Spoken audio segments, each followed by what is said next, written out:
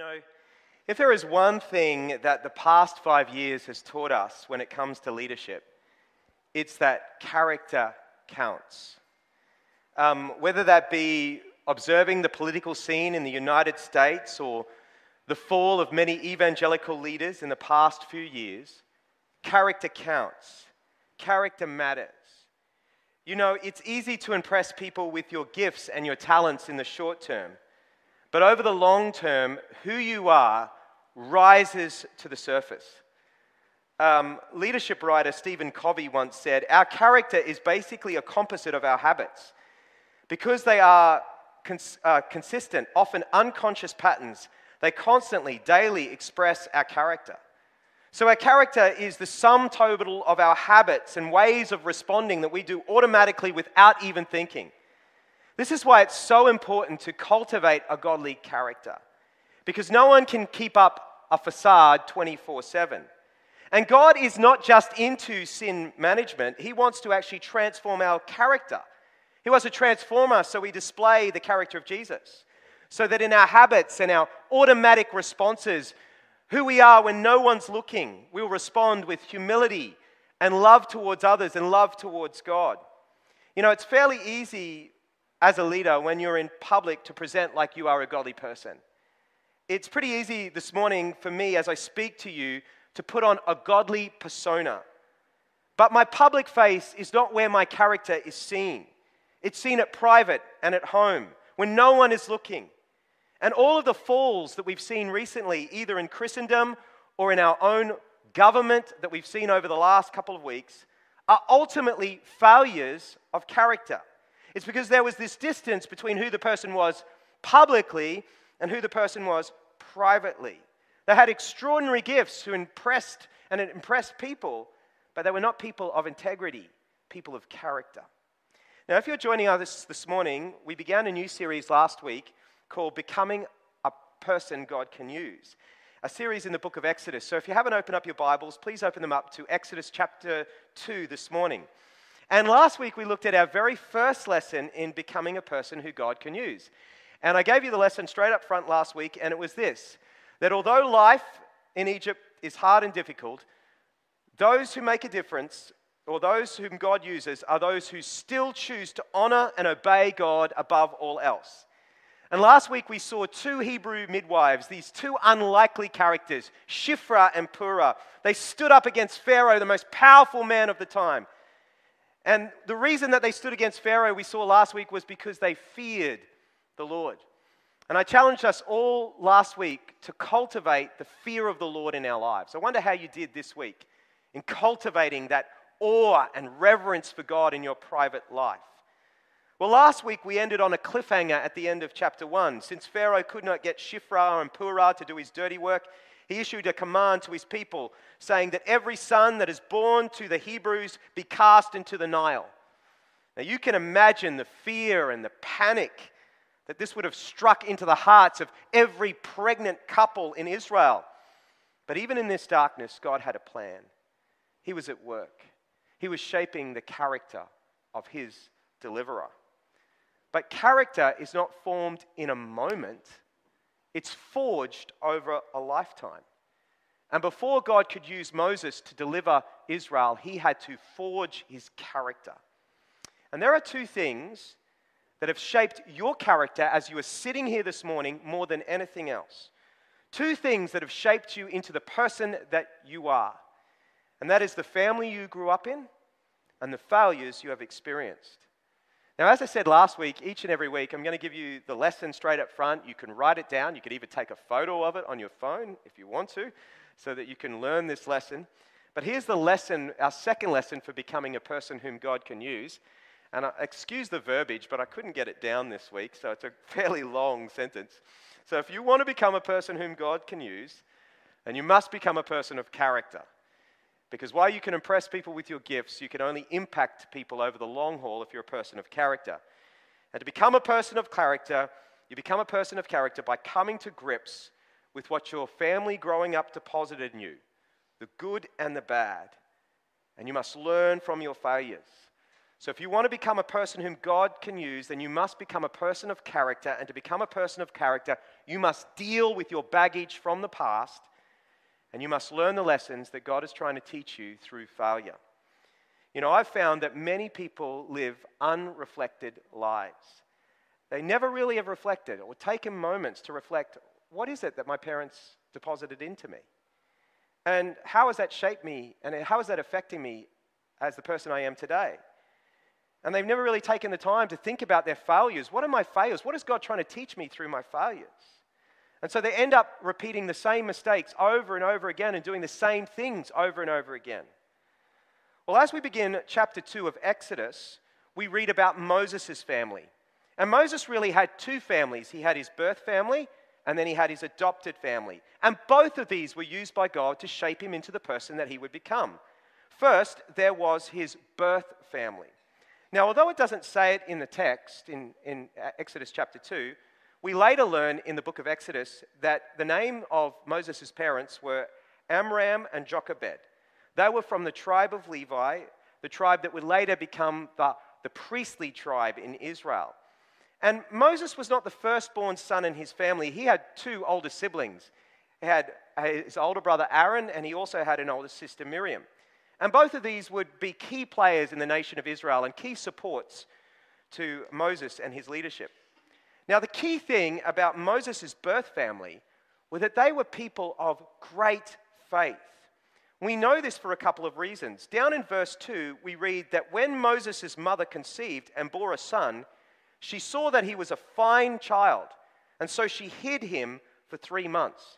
The book of Hebrews in chapter 11 and verse 23 gives us a commentary on Exodus 2, and the writer of Hebrews says that it was by faith Moses, when he was born, was hidden for 3 months by his parents, because they saw that the child was beautiful, and they were not afraid of the king's edict.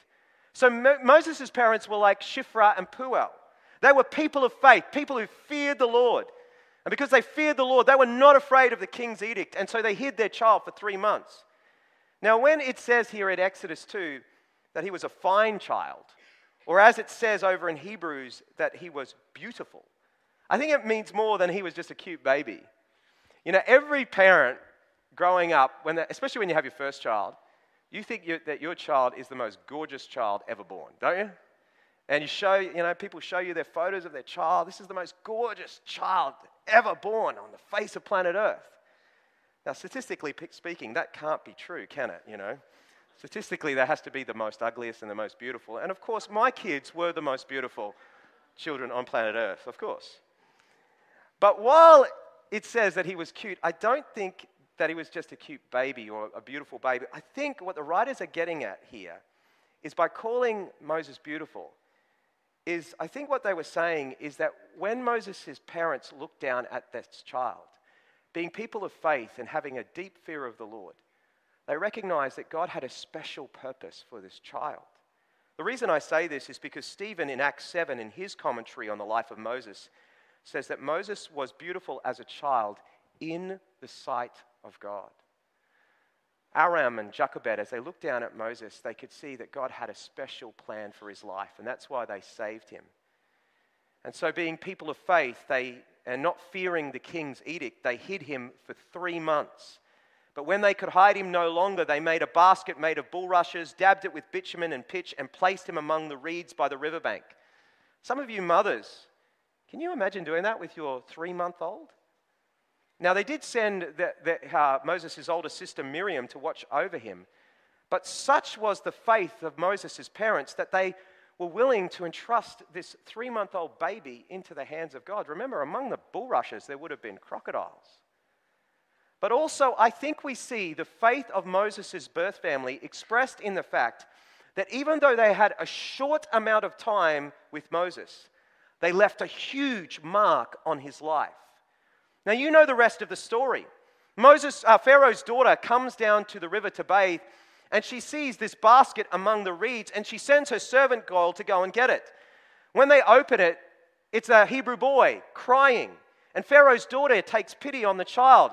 Moses' sister, who's been watching from a distance, approaches Pharaoh's daughter and asks whether she would like a Hebrew woman to nurse the child, to feed the child. And Pharaoh's daughter says, "Go, take this child and nurse him for me, and I will give you your wages." So Jochebed, Moses' mother, get this, she got to nurse him, and she even got paid for it. But when he grew older, when Moses grew older, she brought him back to Pharaoh's daughter, who adopted him and gave him the name Moses. Now, we don't know the exact age that was. It may have been somewhere between the ages of 3 to 7. We don't know exactly where that was. But they had this short time to invest in Moses. But even though they had a short time to invest in Moses, they left a huge mark on him. You see, he never forgot who he really was. Even though he was raised in Pharaoh's household, even though he was adopted by Pharaoh's daughter, he never forgot that he was an Israelite of the tribe of Levi. Now, I know the movies The Prince of Egypt and the latest movie on the life of Moses, Gods and Kings, starring Christian Bale, present something different. They present Moses as having forgotten who he was. But that's not what the writer of Hebrews says. He says that it was by faith Moses, when he grew up, refused to be called the son of Pharaoh's daughter, choosing rather to be mistreated with the people of God than to enjoy the fleeting pleasures of sin.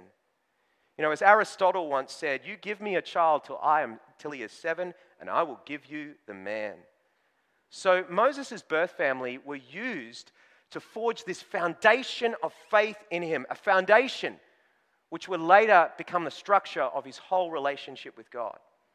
But as I said, not only was his birth family used by God, but also his adopted family, Pharaoh's own household. As Stephen tells us in Acts 7, Moses was adopted by Pharaoh's daughter, and she brought him up as her own son. And he says that he was instructed in all the wisdom of the Egyptians, and he was mighty in words and deeds. You know, Moses would have to lead the nation of Israel, and what better preparation for leadership than to be trained in all the wisdom of the Egyptians, the greatest world power of the time. Further, when God did call Moses and instructed him to go and speak to Pharaoh, he would have already had a relationship with him, as they'd grown up in the same household together.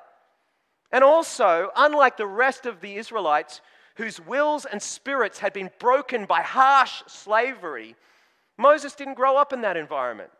So unlike the rest of his Israelite peers who had grown up in Egypt under harsh slavery, Moses would have been open to God's vision of delivering over 1 million people out of Egypt, something that his peers, I don't think, could possibly imagine.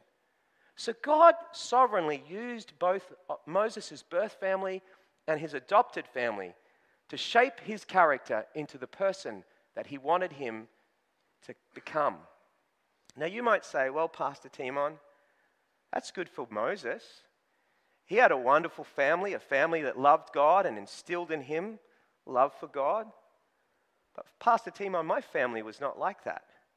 They were not people of faith. In fact, I'm still dealing with the scars and wounds that have come into my life because of my family." You know, I was really, really thinking about that as I was preparing this message when we were praying earlier today for you. I thought, man, there are going to be people who come in today and come from all different backgrounds. Maybe some really terrible things have happened to you.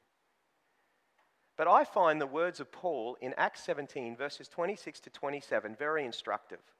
Paul is speaking to Greek philosophers in Athens, and he says that, listen to this, God has made from one man every nation of mankind to live on all the face of the earth. There's only one human family. We all are part of the same family. We all come from Adam and Eve. And notice what he says, having determined allotted periods. So he's determined when you live and the boundaries of their dwelling place, where you live. And notice it's for a purpose, Paul says, that they should seek God and perhaps feel their way toward him and find him. In other words, the Apostle Paul is saying that it's not random that you are here right now living in the 21st century. And it's not random, the family that you were placed in. God had a larger purpose. And his purpose is that you would feel your way towards him and find him. So even though you didn't grow up in a Christian family and there might have been a lot of brokenness, this was not a mistake on God's part. Even though he didn't cause the brokenness, He still mysteriously and sovereignly had placed you there because he knew exactly what you would need so that you would seek him and that you would find him. And do you know, some of the people who have been powerfully used by God have come from very broken situations. But as they brought that brokenness to the cross and been healed by Jesus, they've been instruments of his healing in the lives of others. You know, I was reading a couple of weeks ago a story of a lady named Lisa. And growing up, she didn't have a good relationship with her father. Lisa was an active teen and was never overtly obsessed with her weight.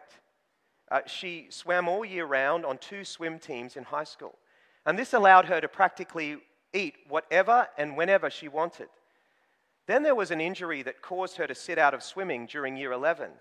So while her activity decreased, she continued to consume the same amount of food as she'd done in her training. Well, one day when she walked in from school, her father called her over. He looked Lisa up and down in a disapproving manner, and he instructed her to turn around. Once his assessment was over, he pronounced, "Boy, those jeans are tight. How much do you weigh?" She told him her weight. He countered, "There's no way that you weigh that. Go weigh yourself." Feeling an overwhelming sense of shame and confusion, she proceeded to the family scale in her parents' bathroom. Lisa was surprised to discover that she weighed much more than what she thought. She reported back to her dad how much she weighed. Her father let her know in no uncertain terms how he felt that it was far too much for her to weigh. It was not attractive, and guys were not going to ask her out at this weight. When the lecture was over, Lisa went back to her bedroom. She undressed and took a really good look at her body. And for the first time, she hated it. From that moment forward, her weight became a driving force in her life. She became extremely self-conscious of her size and was consumed with thoughts about her weight. She exercised and she cut back on food portions, and her efforts began to pay off. Boys began to notice her, and she loved the attention. So eventually a parallel developed in her mind. If I am thin, I am powerful and worthy of love and attention. If I am fat, I am not. This mindset put her into a downward spiral until she gradually deteriorated to a state of anorexia and bulimia. From that point on, Lisa had a love-hate relationship with food. She loved to eat, but she hated being fat. And so she turned to laxatives and diuretics to purge her body. And by the first year of her university, she had become addicted to them. Eventually, she checked into a hospital because she hadn't had a bowel movement for over a month. All this came about because of the words that her father had spoken into her life. Now, God, at the age of 23, came to Lisa, and she was saved, and she trusted in Jesus. And Lisa took her brokenness to the cross, and over a period of time, she was healed. And although what happened to Lisa was absolutely inexcusable, Lisa now helps other women with exactly the same problem. You see, as I said, some of the people who have been most powerfully used by God have been people who have come from very broken situations. But as they brought that brokenness to the cross, and yes, it's taken time, it's taken counseling, sometimes years, as they've taken it to the cross and received healing, they've then become instruments of healing in the lives of others.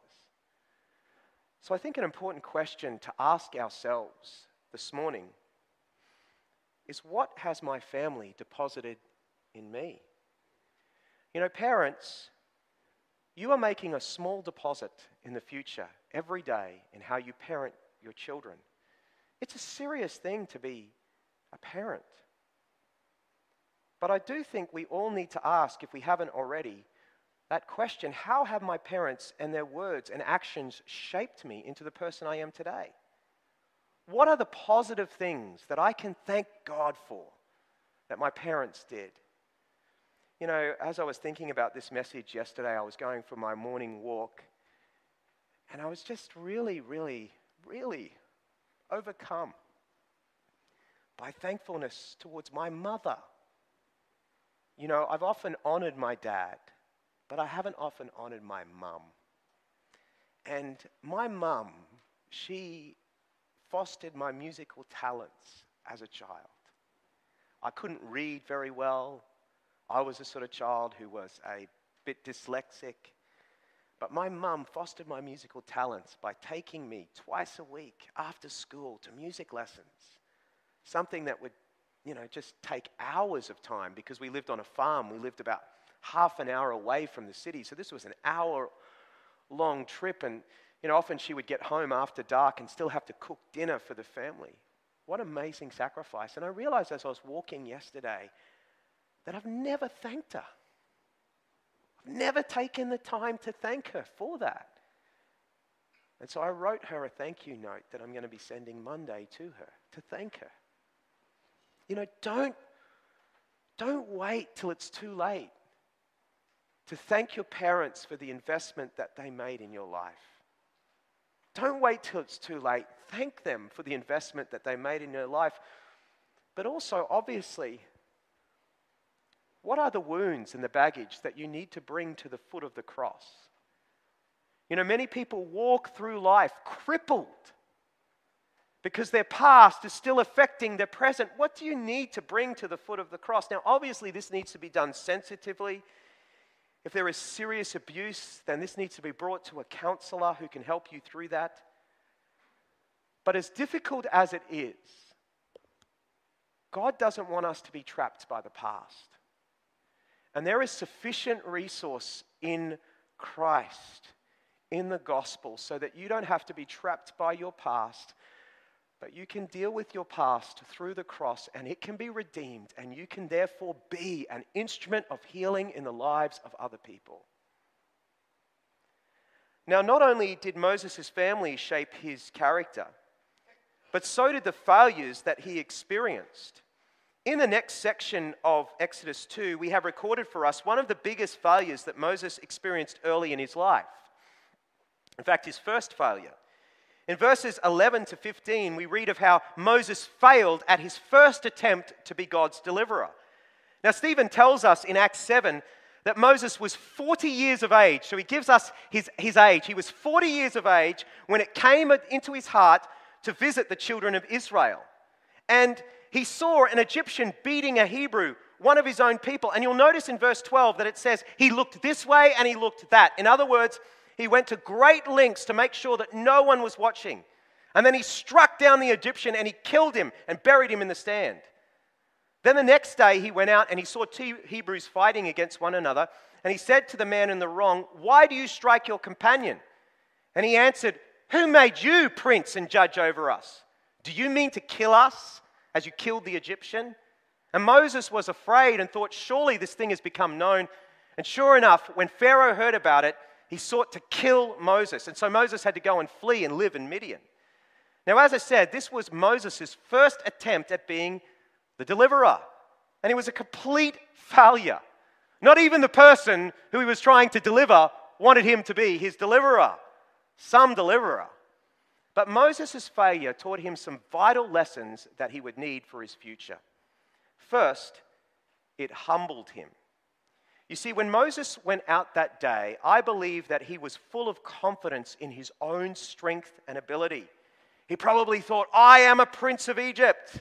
I will be a mighty savior of my people. I say this because once again, Stephen tells us in Acts 7 and verse 25 that he supposed that his brothers would understand that God was giving them salvation by his hand. See, Moses thought, these people, they're going to be so impressed by my credentials. They're going to welcome me with open arms to be their deliverer. But as we've seen, that was not the case.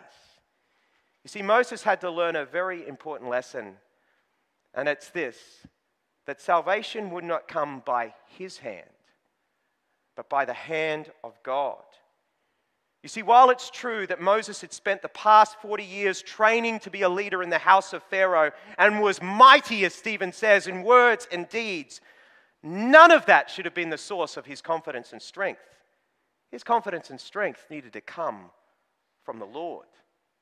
And you only learn about your own insufficiency and God's complete sufficiency through failure. After you have failed and been humbled, you often see where and in whom you have placed your confidence. You know, so many times in my ministry over the years, I place my confidence in my theological education or in my natural gifting or my ability to preach. You know, I thought, oh man, things aren't going so good at church, but at least I can preach a good sermon, and if I just preach a good sermon, then the church will grow. But how stupid's that? What am I trusting in? I'm trusting in human ability, human strength. You see, Moses needed to learn that although God would use his gifts and his education, get this, the most important thing that you need for effective service is the presence of God with you. And Moses got it. Later on in the book of Exodus, when the people, because of their disobedience, when the Lord, because of the people's disobedience, threatened to just send an angel to go with him, Moses pleaded and said, Lord, notice these words, if your presence does not go with me, do not bring us up from here. For how shall it be known that I found favor in your sight, I and your people? Is it not in your going with us, so that we are distinct, I and your people, from every other people on the face of the earth? See, the thing that makes a difference in ministry is not your education and your natural gifting, but it's when the presence of God goes with you, when the hand of God is upon you. Second, Moses' failure meant that he spent 40 years as a shepherd in the very wilderness, get this, where he would spend the last 40 years of his life shepherding the people of Israel. As we see in verses 16 to 22, he went to live in the land of Midian, and because he protected the daughters of the high priest of Midian, Jethro, he was extended a hand of fellowship, and he ended up marrying Jethro's daughter, Zipporah, and having a son named Gershon. Once again, you don't know how God is going to use your failures in the future.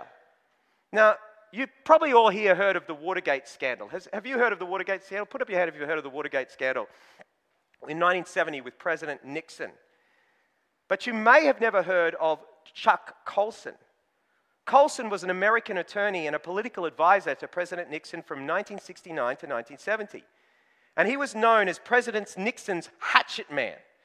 And Colson gained notoriety at the height of the Watergate scandal for being named as one of the Watergate Seven and pleaded guilty to obstruction of justice for attempting to defame Pentagon Papers. In 1974, he served 7 months in a federal prison in Alabama. What a fall from grace. From high-powered lawyer, presidential advisor, to prisoner. But through this experience, Colson became a Christian. And his midlife conversion sparked a radical change of life that led to the founding of his non-profit Prison Fellowship, and 3 years later, Prison Fellowship International. A ministry that's still going today that seeks to present the gospel to prisoners and seeks to provide education and advocacy for them. You know, there is no way that Colson would have started that ministry had he not been found out, had he not gone to prison. There's no way he would have been converted, and then there's no way he would have known what it was like for a prisoner and started that ministry, Prison Fellowship. But finally, Moses' failure got him to a place, his failure got him to a place where he would encounter the voice of God. You know, Moses was the answer to the prayers of God's people. Down in verses 23 to 25, we read this. During those many days, the king of Egypt died, and the people of Israel groaned because of their slavery and cried for help. Their cry for rescue from slavery came up to God, and God heard their groaning, and God remembered his covenant with Abraham and with Isaac and with Jacob. God saw the people of Israel, and God knew.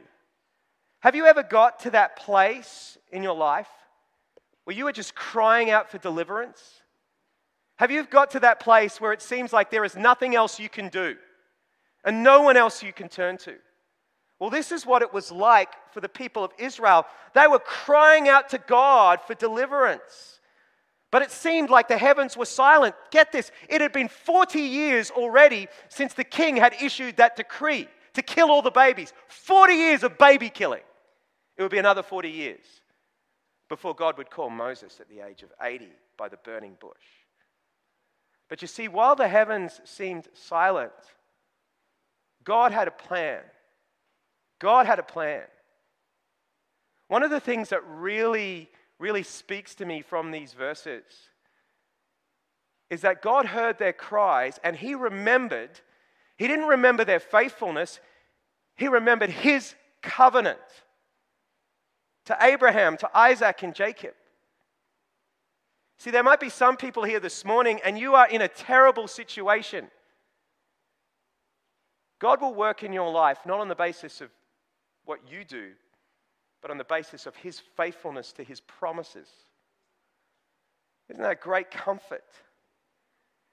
And you see, God had to get Moses into a place where he could hear His voice. As we're going to learn in the next chapter, it's going to be while Moses is out near the mountain of God that he sees this unusual sight, this bush that is not consumed, that's burning, and God speaks to him through the bush. You know, often it is in the desert where God speaks to us. Away from Egypt, away from the busyness. Have you ever been through a desert experience? Have you ever been through difficult times where you feel like you're an absolute failure? I don't know what it's like for you, but for me, in those moments, it seems like God draws close. God draws near, and He says things to me that I wasn't ready to hear. So maybe you are here this morning and you have failed big time. Don't let that failure be final. Let it humble you. And listen to what God might be wanting to teach you through that failure. You know, as you read Exodus chapter 2, you can't help but see the Lord Jesus all the way through. You know, when Jesus was a baby, King Herod, like Pharaoh, issued an edict that all the sons of Israel be killed. But because Jesus' parents were people of faith, and because they were warned in a dream, they fled to where? To Egypt, of all places, to save his life from destruction. And just as Moses was drawn out of the water, because that's what Moses' name means, he who was drawn out of the water, Jesus, before he began his ministry, he went down into the water of baptism and came up out of the water. And God the Father said to him at that point, "Here is my beloved Son in whom I am well pleased." And just as Moses spent 40 years in the wilderness before he was sent out by God to be his deliverer, Jesus spent 40 days in the wilderness being tempted by Satan.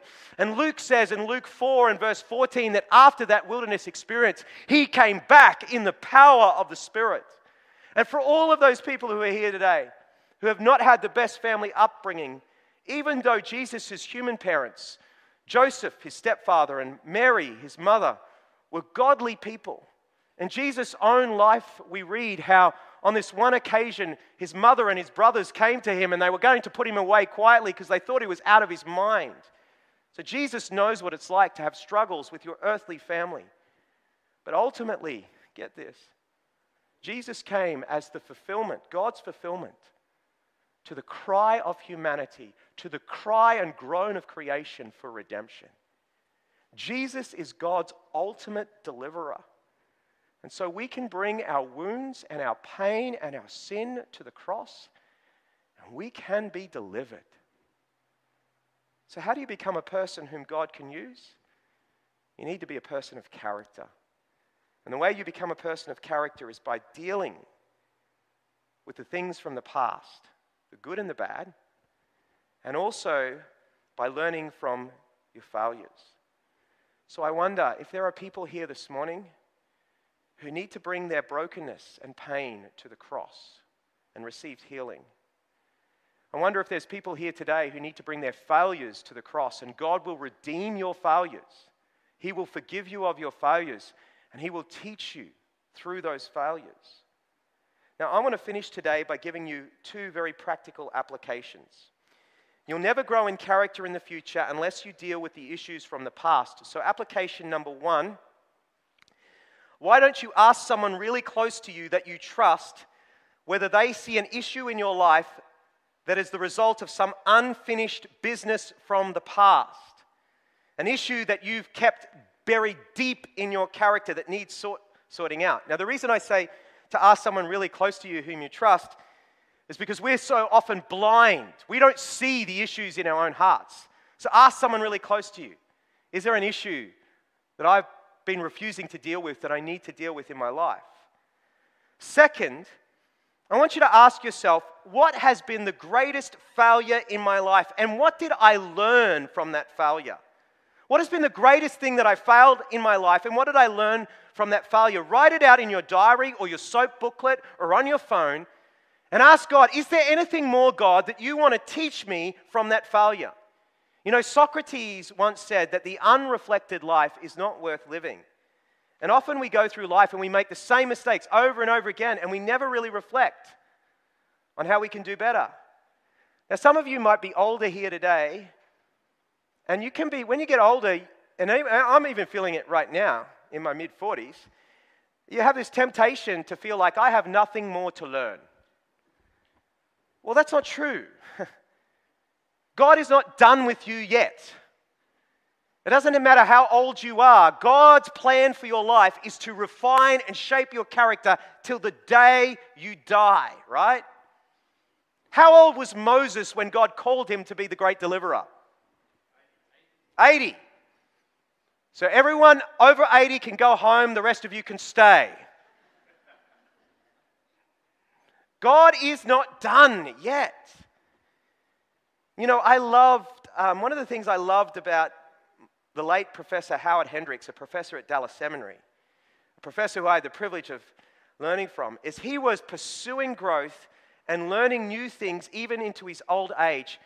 He and his wife Jeannie would go away for a couple of days by themselves and they would ask themselves these type of questions. What does God want us to do in the next season of our life? What have we been learning from the Word in this past season of our life? Who does God want us to invest in the next season of our life? And they kept on doing this well into their 70s and 80s. Professor Hendricks would have a reading list of books that he was trying to read each and every year to continue to grow, to continue to think. One of my good friends is Roland Foreman, who does BSL. He's in his mid-70s, or he's getting to his late 70s now. And he is a guy who hasn't given up. In fact, one time, I share this, Roland actually told me off. It was in our first trip. We were traveling together, and everywhere we went, I thought I was just being polite. I was like letting him go first, and I was carrying his luggage for him. And eventually he drew me aside. He said, Timon, stop doing that for me.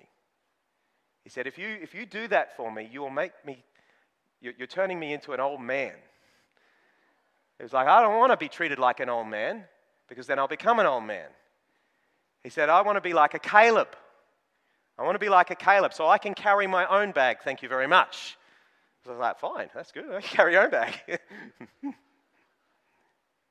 But Roland is the type of guy who, late into his 70s, he is still growing. He's still going after God. He's still taking mountains that God wants him to take. In fact, I think that's part of staying young, people. If you don't do that, you'll get old. Pursue growth right to the finishing line, right to the last day that you draw breath. Pursue growth, pursue character, pursue everything that God has for you, right to your last day. You see, because we want to become people whom God can use.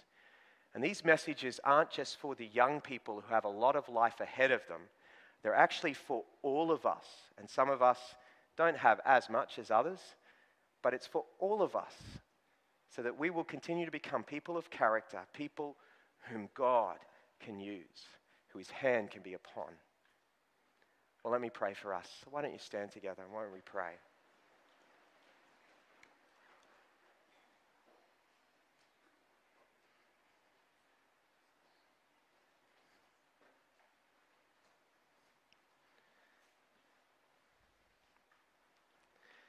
I realize that today's message might have stirred up some things in your heart, and I don't want to embarrass you or anything like that. And so, if you want to talk to someone about some things from the past, you can just call us privately, and we will talk.